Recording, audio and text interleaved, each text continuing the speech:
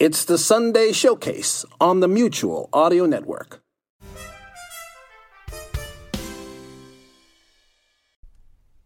The following audio drama is rated G for general audience. Sonic Speaks.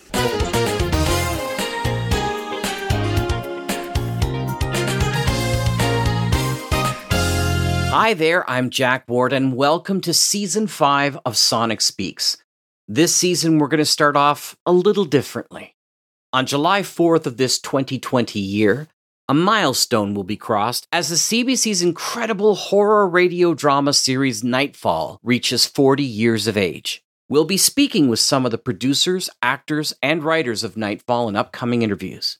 But I thought for some folks who haven't heard of Nightfall, I would invite John Scott Ballantyne and Kevin Hartnell of Campfire Radio Theatre to speak about their love for this Canadian treasure.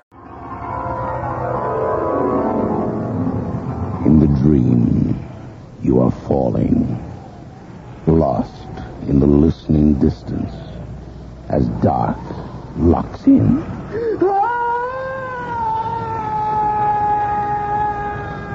Nightfall. Welcome back to Sonic Speaks, and I'm here with the incredible John Scott Ballantyne and Kevin Hartnell. How are you guys doing tonight, gentlemen? Pretty well. Great, thank you. Thank you. That's good. So that was John first and Kevin second. It's hard to tell in audio unless you know right ahead.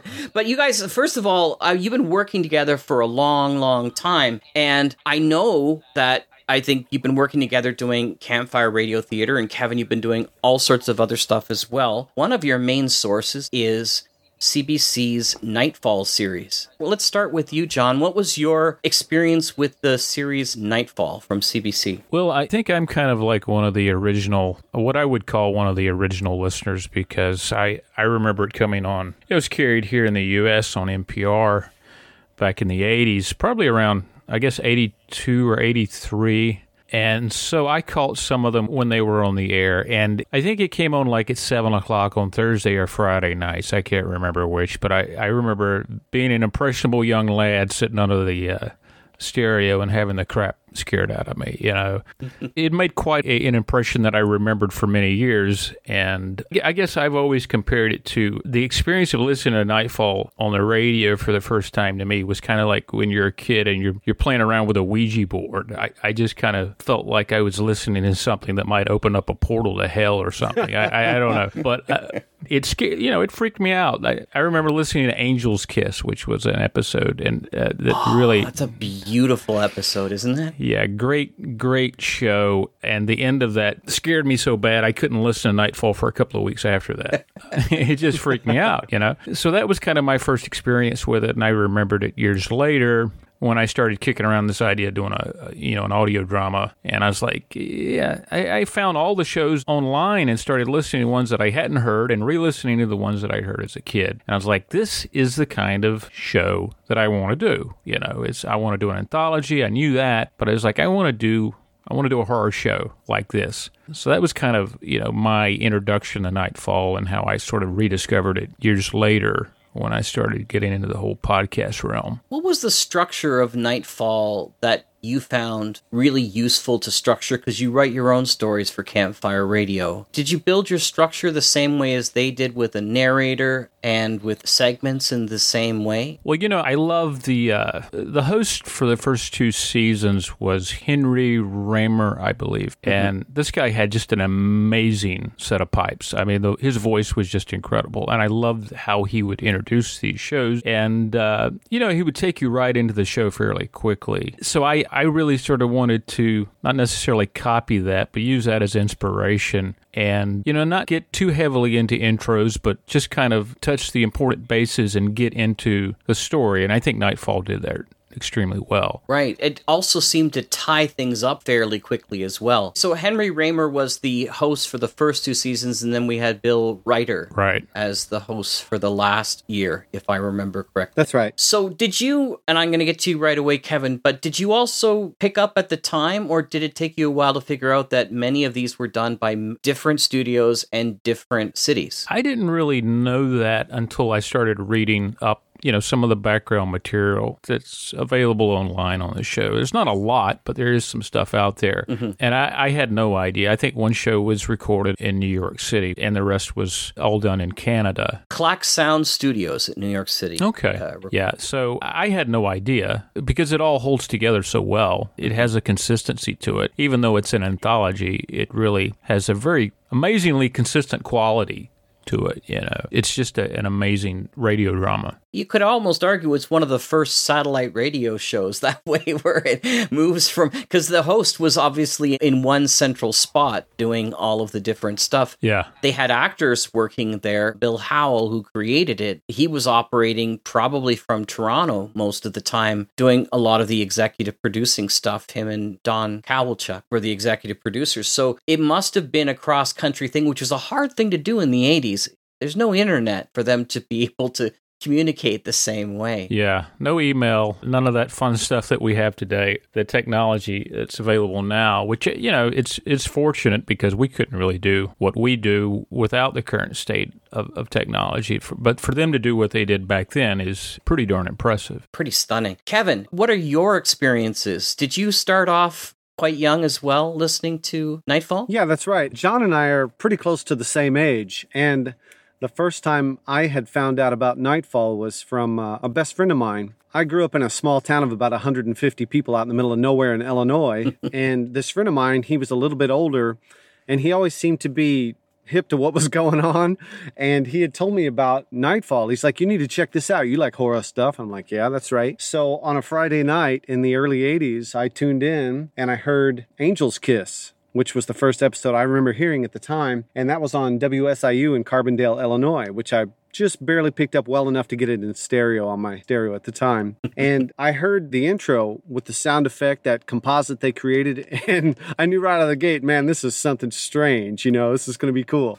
And then you hear the introduction, and you hear Henry Raymer's voice, and at that point, man, I was just totally sold, and I didn't care what was coming next. I was definitely going to listen to the rest of it. And that story freaked me out, especially the transition. No spoilers, but there's a transition in there, and just the simple overlay of effects just freaked me out, scared me pretty good. Just like John said, I was hungry for more. Right after that, I kept buying tapes and taping it off the air and was totally hooked from the beginning. And there's 100 episodes. Are all of them available, or have we lost any? Do you know? Everything that was aired is available, but the sources are all over the map. I mean, I've been collecting since I heard it on the radio. At the time, there were some official releases on cassette tape from the CBC that I ordered back in the 80s, and then those faded away and disappeared, and I bought some reel-to-reel recordings from someone that was passing them around way back then, which was one of the only sources that was available anywhere, because I was also a video collector and had thousands of videotapes as well. And reaching out all over the world to try to find these collectors,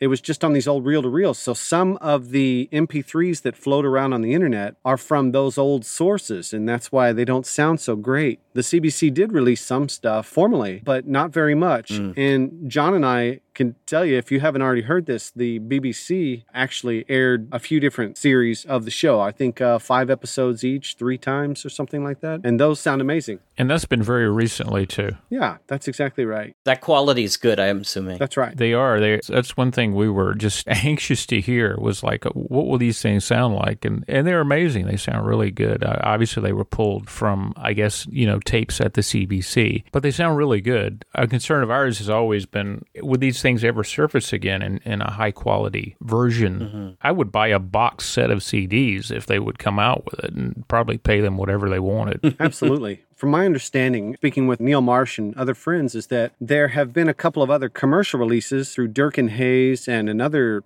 company, I believe, and I understand that those weren't actually legit. Wow. Really? From what I understand. I don't know if that's exactly all entirely true, but that's what I had heard. It's so hard to find really high quality recordings, and even though, from what I understand, they were recorded on new digital audio systems at the time, which were pretty cutting edge back then. But the recordings that you find out floating on the internet or wherever you find them now, they're usually not very good. And just a handful of quality stereo recordings have surfaced as far back as I could find. And then up to today, the most recent BBC airings were high quality as well. This might break your heart, But have you ever heard of a show called The Frantics? No, sir. So The Frantics was a comedy show put together by a guy who, if you've ever seen The Red Green Show, Yes. there's a guy by the name of Rick Green who played sort of the silent, strange friend of his. But he's a very good writer, and he did a comedy troupe called The Frantics, and I'm happy to send you some suggestions of that.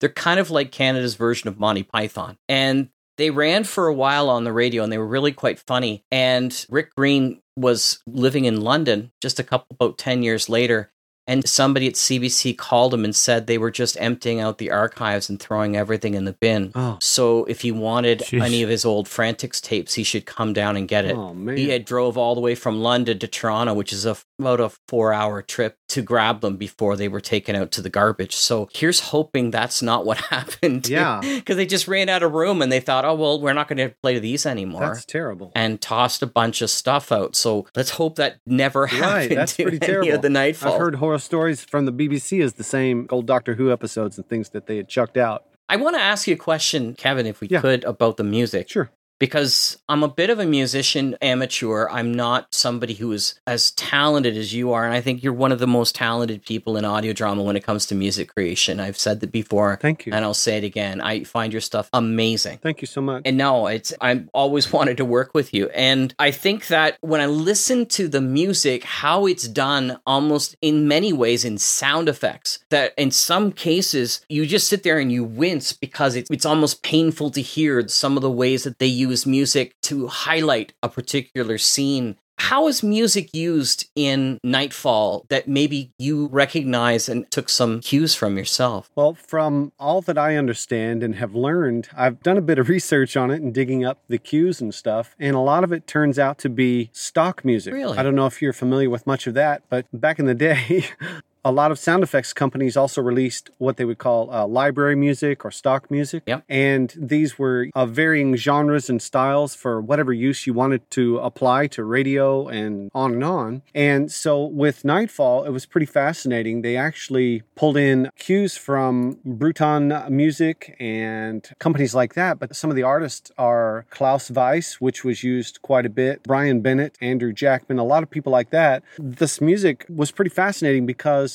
a lot of it was actually done in the 70s, and the use of synthesizers was pretty significant in a lot of this. So it was a relatively new thing at the time. And some of the artists like Klaus Weiss, for example, really sunk his teeth into it and had a great time with it. So some of the pieces that they chose for this were pretty unique in that regard. And I loved how they utilized library music for the show. Now, something that also pops up are some of the pieces are soundtracks from other films, including a piece from the original Alien movie. Oh, wow. Yeah, so that was really unexpected. Now, I'm not going to question the right holders and all that on it. It's not my business or understanding, but it's pretty fascinating to hear the breakaway piece of music from Jerry Goldsmith in Nightfalls. Yeah, I'm not sure. Do you know which episode that was in, or can you remember? It would be I was interesting. going to ask the same thing. Yeah. You remember? That one's in The Debt. If you remember The Debt, that's actually one of my favorites of all time. Was that a third season episode? I don't think so. I think that was actually probably the second season because I know that the Luther Krantz character actually introduces that one. I can pull that up. I'm looking at it. It's April 2nd, 1982, 82. number 57. That's it. A fraternity ritual results in a young man, Ricky Lee, being killed when he's cut in half by a train. Oh, yeah. Oh, That's my God. it. That is That's the a one. good episode. There you go. I was trying to match the title with the actual plot, and Right.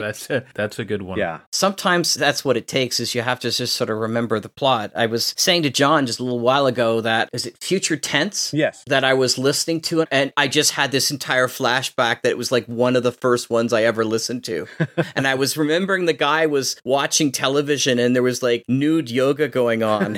And he was like, whoa. And I'm thinking, I'm too young to be listening to this right now. Is this going to go Yeah. pornographic at this point? Which it didn't, but it was, yeah, I remember thinking that at the time. I felt like that a lot of times when I was listening to Nightfall. Is I'm too young to be listening to this. This is too much. But I kept listening. You kept listening anyway. I was also saying one of my all-time favorite Canadian actors, Chris Wiggins, and how he was a regular in that. And I just finished listening to Late Special recently. Oh, yeah. And he has one of those voices you want to hear, just like the host. You want to hear them read the phone book. Like, they're just Absolutely. amazing, right? And my biggest disappointment is that Chris Wiggins retired in the town that I grew up. After I moved away, but I never got a chance to interview him, and I really wanted to. And so when I tried to call, I really got no response back. I found an email, no response back. I didn't get a phone call. It was just too bad. Yeah. So I really would have loved to have interviewed him because I think he was just really cool. I remember as a kid, I watched his television show. I don't know if you got that, but it was the Swiss Family Robinson. I'd heard about it, hadn't seen it. It was terrible, but it was great when you were a kid to watch, right? Was he on the syndicated Friday the 13th series? He was. Yeah. Okay. He absolutely was. And that was a pretty cool show. I loved it. I didn't expect that title. Like, the title always throws you off a little bit, but it was kind of like X-Files before X-Files,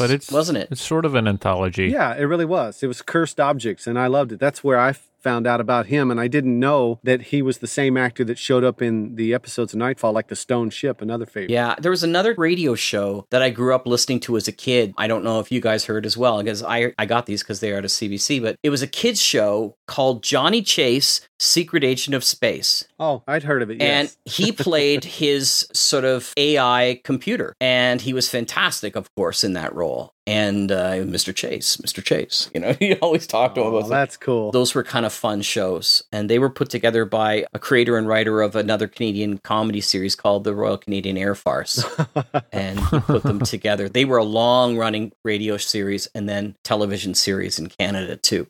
But I wanted to bring up Chris Wiggins because I wanted to ask who your favorite actors were in the Nightfall series. John, go ahead. Okay. I think the obvious answer to me would probably be Elva Mae Hoover because she was just, you know, she was in Angel's Kiss and she played a lead character in that. She had this voice that was just, wow, for a young hormonally charged kid, really made me attracted to her character. But she was in a lot of episodes, not only that, but Love and the Lonely One. She was excellent in that. Excellent. And The Wind Chill and many, many more. Right. And she was just amazing. All of her episodes to me are standouts. Absolutely. She's incredible. As far as favorites for me, she's absolutely at the top along with John Stalker.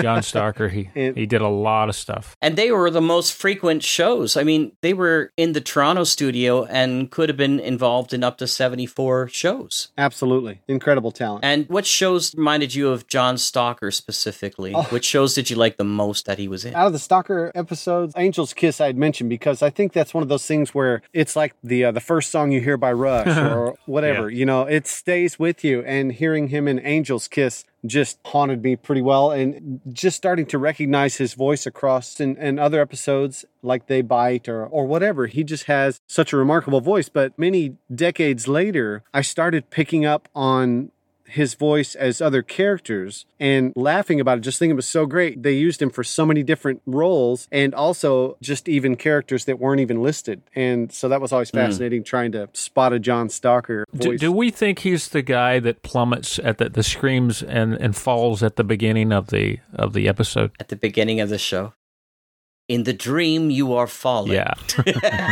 Yes. You know, it does sort of sound like his voice a bit with that timbre. Yeah, it could very well be. They have him falling. There's some episodes where they have him falling, or whoever it is, falling at the end, and it goes even longer. Wow. The scream is falling for like 10 seconds. I'm re-listening to them all now, and I'm noticing that some just end and basically have no credits, and I'm sure that's because just of the version that was available. And some have credits that are basically saying they're NPR and that they're playing the show. And then sometimes there's even the host coming back. Kind of wrapping up. Talking. I'll tell you what, I'll have to make a confession, and hopefully it won't come back to haunt me here, but in the early 90s, when I first got involved in the internet, I started digging around for Nightfall things, traders, artifacts, anything I could find. And then that led me to finding out about Usenet and old-time radio shows, not shows, but conventions and things like that. Wow. And so since I had such a hard time finding other collectors, there were only a handful of us that I knew of at the time, we started sharing the recordings because we didn't know where else to get them and how else to get them, and maybe somebody had a better recording or whatever. And so being an early user of the internet, I wound up sharing some of those online I know that's not right. I admit it. I'm sorry. But anyway, nonetheless, those recordings were the first ones I remember seeing turn up on the internet and still float around. They sound absolutely terrible. The encodes are bad, just the works. They're just terrible, just barely enough to enjoy. But what I wound up doing later was taking as many sources as I could to create what I called composites of the best versions of the intros, the stories, the outros, extra music cues, whatever I could. And I built these composites for my own listening enjoyment. Wow. And I wound up handing them over to a friend of mine so he could listen to them as well. And the next thing I know, some of these things were showing up online as well, being passed around the community. So you're mentioning the credits or the openings and everything sometimes being from different sources. Odds are it's probably my fault or somebody else in my circle of people that we knew trading those things at the time. So You're who we have to blame for that. I'm sorry. Hopefully they don't hunt me down. I'm sorry, everybody. Yeah. Well, I think you've kept it alive because this is the 40th anniversary, as John's reminded me, coming up Amazing. on July 4th. And I have to admit, I have a little bit of bitterness in my heart in the respect that there's so many people who are making audio drama today who have not even heard Nightfall. It's shocking, isn't it? It seems to be a crime. You know, it really is. I mean, at that time, that was sort of a second or third generation radio drama, and they hold up really well. And they sound, if you can hear them the way they sounded back then, if you can hear a really good recording of those shows, they sound amazing, you know, because they were done with state-of-the-art equipment. Absolutely. They were mixed and recorded in stereo, and the recent BBC airings actually really show you how good these shows sounded. So it's a pity that more people don't recognize how good radio drama can be, and this is a perfect example of it. It's possible that a lot of people are just dismissive, perhaps because they think, it's 40 years old or whatever.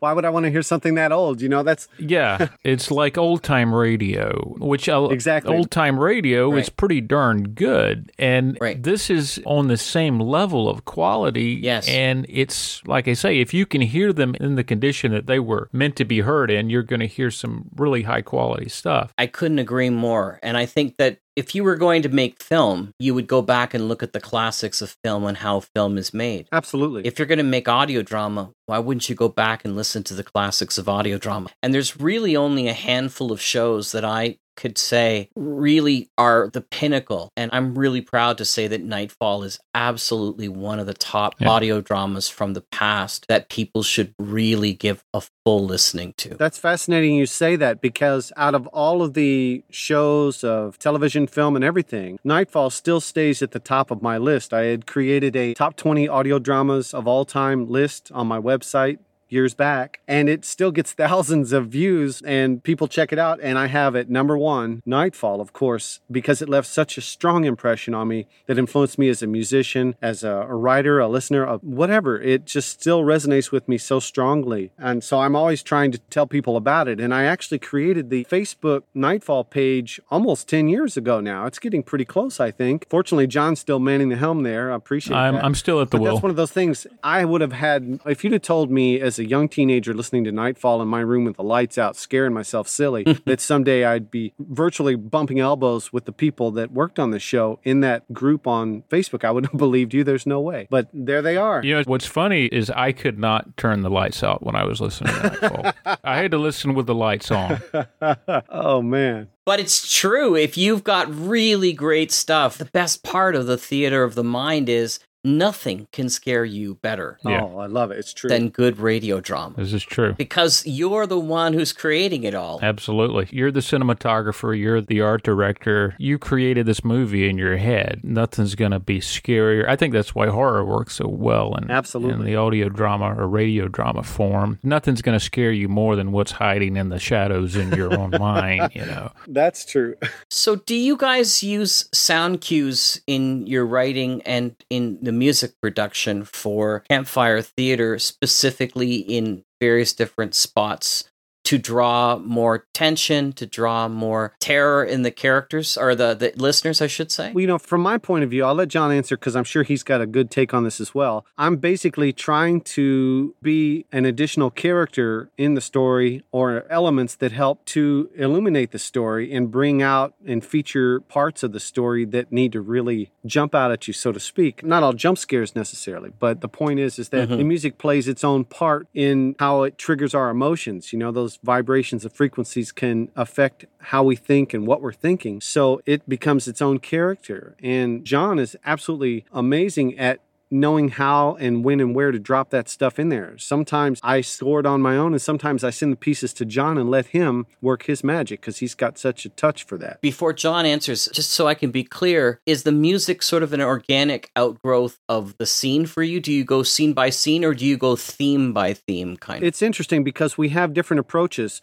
Sometimes John will send me a script and I will immediately start writing based on the atmosphere and vibe of what the story is. Right. And I'll hold on to those. Sometimes I'll send them over. But then there are times where I'll get a scene and I'll create the music built around the scene for the timing and to get all that synchronized to make sure all the hits are in place and all the builds are there and all that. But it just depends too, because there have been times where John sent the script, I created some music, sent it over. He liked it so much, he started to build it into the scenes, and I didn't even have to sit there and score into the scene with the timing and cues and everything. So it just depends on the circumstances, really.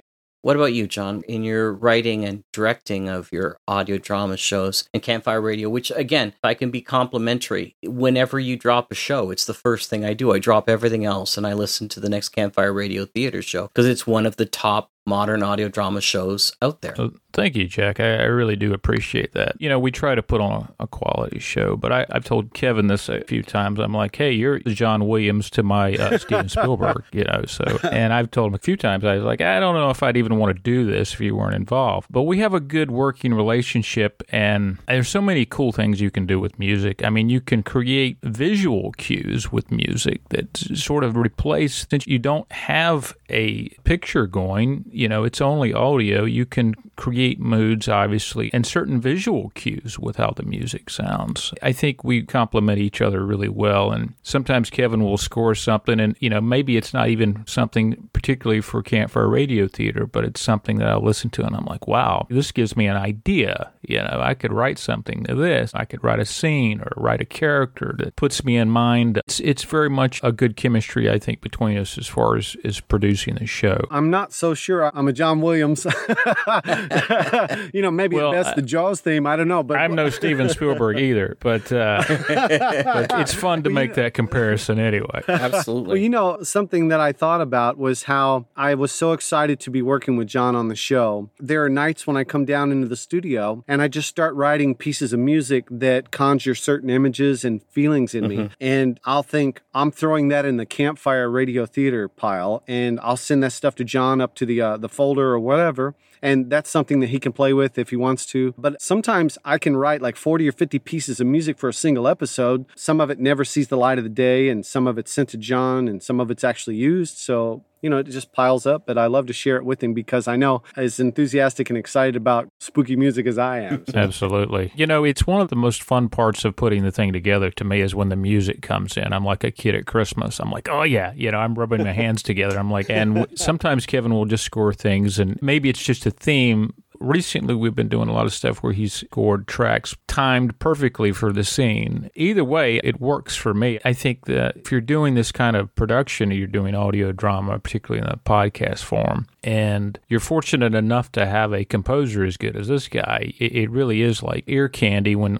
that stuff comes in and you're getting ready to put it into the mix. Is there ever a time when music shouldn't be used? Yeah. Absolutely. Would you identify when music is best used and when it's best left out of the show? You know how they describe if you really want to get someone's attention, don't yell at them, whisper. Sometimes it's the understated thing that can have the strongest impact, just like old horror films that didn't show you anything, they suggested it. So sometimes just the dialogue or the sound effects or the silence in the scene is enough to build a lot of tension. So there are plenty of spaces to play with. and you don't need to fill it all up. And that's one of the most valuable lessons I've ever learned as a musician, was to play the spaces and to know when to just step away and not do a thing. That's a very good thought there. And, I think sometimes you just want to let the sound design do its job if it's good. And sometimes it's not good. And I'm like, Kevin, you got to put some music over this, because I don't know what I'm going to do with this scene. But a lot of times, if the sound design is really good and it's setting the mood, then it's sort of like its own music, and you can just sort of leave it alone. It's really kind of, there's an intangible element to it that's hard to really put into words. You just sort of know it when it's working and when it's not. And when it's not, I want Kevin to be scoring some music for it. Yeah, that just comes from intuition and experience, and in our own lives and things that have happened to us in our own situations, when silence can be so powerful. It's the things left unsaid. So if like John said, if you got great sound design, which he always puts in place, it's one of those things where you don't need to say a thing. Sometimes just a small piece of dialogue hits so hard. And then there are times when you do want the jump scare with a huge musical stab that knocks you out of your chair too. So, In a single track, you may have things that sort of weave in and out, get quieter, get louder, stop for a moment, move on. That might be one of those things that you have timed specifically. Is that true? That's true. It really is, because you're trying, as a musician, you're trying to illuminate whatever it is you're creating in the best way possible. So if I were a drummer playing in a band, which is where I started, as a drummer, you're trying to provide a foundation and sometimes a little fill here and there to illuminate and shake it up and make it fun, but not to walk over the song. You're supposed to basically illuminate the lyrics or whatever the melody line is and trying to feature that. So in an audio drama, you're trying to feature the strength of whatever that particular moment is. If it's a piece of dialogue and it needs something underneath it to kind of build some tension, or it needs silence, whatever, you're trying to illuminate the dialogue and the story or the concept or whatever's happening in the best way possible. And sometimes that's nothing at all. Sometimes it might be a huge orchestral kind of vibe or a strange sound effect. I think you're right. I think that's one of the biggest problems with people who, it's kind of like when you get, as a writer, John, you get too in love with your own dialogue sometimes and you got to cut it. Right. There are some musicians that get too in love with the theme and it kind of fights with the scene and it takes over. True. And you see that happening in old television and old movies too. They hadn't gotten the idea that it's a character in the scene. It's not supposed to remind you that you're watching a television show. Absolutely. That's so true. Something that I like to share with people is the word lagom, which comes from Sweden. And lagom, it just means just the right amount, exactly right, as it should be, putting things just in that perfect place that it should be. And so it took me a long time as a musician. I'm a drummer initially, and so it took me decades to really refine finesse because, hey, I'm like a lumberjack up there hitting the drums in rock and roll all those years, but it took me so long to learn, rein it in, pull it back, and just illuminate it and just give it what it needs and nothing more. Wow. And Nightfall is a masterwork of that particular thing. They knew when to use those cues and drop them in just right. So right, and very powerful at times. Absolutely. And some, like I said, sometimes I was listening to some shows and they'd have like just dissonance slash music slash noise, almost like it was like feedback, just to give you an emotional kick at the time, like the terror was rising in your stomach, and that would just like, I can't believe this is happening, is what your mind is saying while this is playing over and over again. Yeah. Which is that's true. Very cool. So in some cases, it's not so much music as it becomes almost a sound effect. Right. Well, it's a good point because it's one of those things that I was reading as a psychological effect of certain frequencies and sounds that can cause our heart to race, cause our mind to get clouded, or to cause, for example, the subsonic frequencies from you'll hear horror films where there's a low rumble or very, very low frequencies. Mm-hmm. There's an instinctual response in humans to those frequencies that are connected with fears of things like earthquakes, mm-hmm.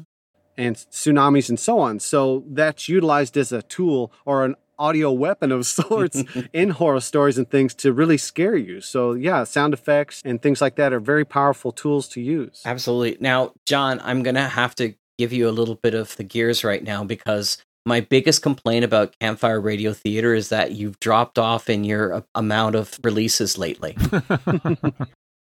Now, you got a new one out just recently, and I'm really thrilled about that. I hear that a lot. I'm sure you have heard it a lot. So, and life gets us all. This is not a full-time gig for any of us. And so no judgment in that respect. But do you have a lot of stories still in you that you want to tell? Yeah, there's really no shortage of stories. I've got a whole notebook of ideas. Unfortunately, all of them haven't been written out in form of an actual script that's ready to go to actors or anything. But there's no shortage of ideas. It really just boils down to, I've had people who were very faithful listeners to the show, and they're like, hey, man, set up a Patreon. I want to give you money. People wanting to give me, they just want to hear more shows, and I understand that. But it really isn't a matter of money. It's really just a matter of finding the time, and I'm really picky about how the things sound. So I sort of have gotten into the zone where, okay, I'm going to take my time with it and make it, these things, the writing, I want that to be perfect before it goes out to the actors. I want to cast the right people in these parts because like we were discussing earlier, casting is so important to getting, especially when you're not sitting in a studio directing actors. You want them to be cast perfectly. And so it is a time-consuming process, particularly the way I do it. So that's part of the reason why it takes so long to get these things out. I keep hoping I can streamline the process and make it a little bit faster, but for right now, it just kind of is what it is. God knows I love doing it. Good. I'm glad you haven't gotten tired out of it. And you just sort of like, I don't want to do this anymore. It's also especially hard because between the two of you guys, you basically do the whole thing. Right. Now, you got actors to be able to fill the roles, but it's not like you hand off the casting to somebody else. It's not like that you hand off the writings or the production and the post-production. All of those things, you're doing all of those things yourself. And so when you hold on to that as the writer, director, producer, then of course there's that pressure that you want it to be just the way it is in your head. Right. And good for you. Well, I figure, once these things go out, that's it. I'm probably not going to make a lot, go back and pull them back in and make changes. So, and I have to hear these things for I guess, the rest of my life. So I'm like, I want them to sound good. And I'm trying to, I guess, to a large degree, make myself happy more so than anybody else because I want them to sound the way I want them to sound, I guess is what I'm trying to say. I'm trying to please myself more so than the audience. And I figure, if I do that, then chances are at least 80 to 90% of the audience will be pretty happy with it. Well, that's how I wound up getting involved with the show. I was looking for modern audio drama and found it in the way of podcasts, which were at the time relatively new to me. And I can't remember how I found it, maybe through a Reddit link or something, but I stumbled across Campfire Radio Theater many years back there, and I heard it, and I'm like, hold on, this is great. And I loved it from the start, and I thought, I don't know who's behind this, but they've got it together, and it actually did give me a sense of that vibe I had felt when I listened to Nightfall, and I hadn't really felt that in a long time. And then I go and look it up on the internet, and I find out that the guy behind the show is also a Nightfall fan. I'm like, all right, that's it, man. I'm giving this guy a call or whatever I need to do because we need to be working together. I want to know this guy. He sounds like trouble. I need to be in trouble with this guy. Great accomplice, man. Yeah. So I remember contacting him, wanting to work with him, and sure enough, that's what's happened. And John, he really just has such a high standard, and it shows in the work, and it pulled me in, So that's how I got involved. And I'm grateful to you. So how long have you guys been working together then? When was that, 2014, I think, when I started? Yeah, somewhere around there. I think the first, the Philadelphia Experiment, no, maybe it was RIP, but I think Philadelphia Experiment came first, and you did probably 99% of the music for that episode. Great show. And then ever since, he's done the lion's share of the work as far as the composing and music in every episode. So that's 6 years of working together. That's 2 Nightfalls. Yeah, there you go. That's it. Yeah, I think so. So here we go. This is going to end our interview this time, but of course I got to have you guys back again because I have too much fun talking with you. Thank you so much for being here. Thank you, Jack. So here's what's going to happen. Bill Howell is going to call you up, and he's going to say, gentlemen, we want to redo Nightfall. We want you two to be the driving forces for the next generation of that. What would you say to him? I would say, I would be like, can I quit my day job, or do I need to keep it? Oh my God. It is the CBC. I have to admit that I would have a fanboy reaction, but I would say yes. With what we do, I really sort of, my criteria for what makes a Campfire Radio Theater episode is, would this have been a good Nightfall episode? So I think I would probably call the show Nightfall if I could get away with it. Yeah, that's right. But we just ended up kind of doing our own thing. But yeah, that would be, I would love for somebody, I don't care who does it, if I do it or someone else. If someone were to revive Nightfall, that would be, amazing, because it's such a uniquely, and I don't know if I'd be the guy to do it, because it's such a uniquely Canadian show, because you have these episodes that are built around Canadian winters. Some of the best episodes like The Porch Light or Wind Chill or Late Special are built around these characters having to endure the bitter Canadian winter and the snowstorms, and it's such a great Canadian, it's a national treasure for Canada as far as I'm concerned. I just listened to Wind Chill. What a horrifying story. I love it. It was amazing. It was so amazing. Thank you so much, gentlemen. This has been wonderful. And the time has just flown by as usual. But I'm looking forward to speaking with you again. And can you let people know where they can find both Campfire Radio Theater and where they can find your music, Kevin? Okay. I'll speak for Campfire Radio Theater. You can look us up at campfireradiotheater.com or Apple Podcasts or any of the places where you listen to podcasts. You can find us. And Kevin has his own website, actually has his own record label. And he can give you the specifics on that. That's correct. You can find me online at kevinhartnell.com, and I also have soundtracks from the Campfire Radio Theater series over on bandcamp.com, so you can find that. And for all the fans of Nightfall, come and join us on the Facebook Nightfall page. Absolutely. And if you're not a fan of Nightfall, then why the hell aren't you? I mean, what's wrong with you? Amen. Good night. Thank you so much, gentlemen. Have a great evening. Thanks, Jack. Thank you, Jack.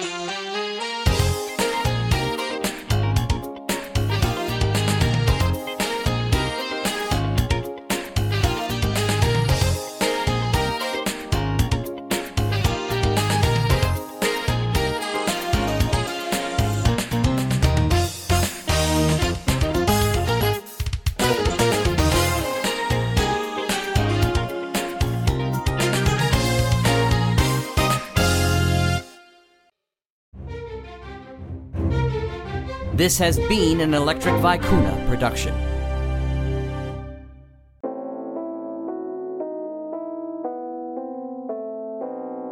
Now, you seem to me to be a connoisseur of the best of radio drama. In which case, make sure you're subscribed to the Monday Matinee feed. There we have our weekly series of dramatic, theatrical, classic, eclectic, and live radio drama.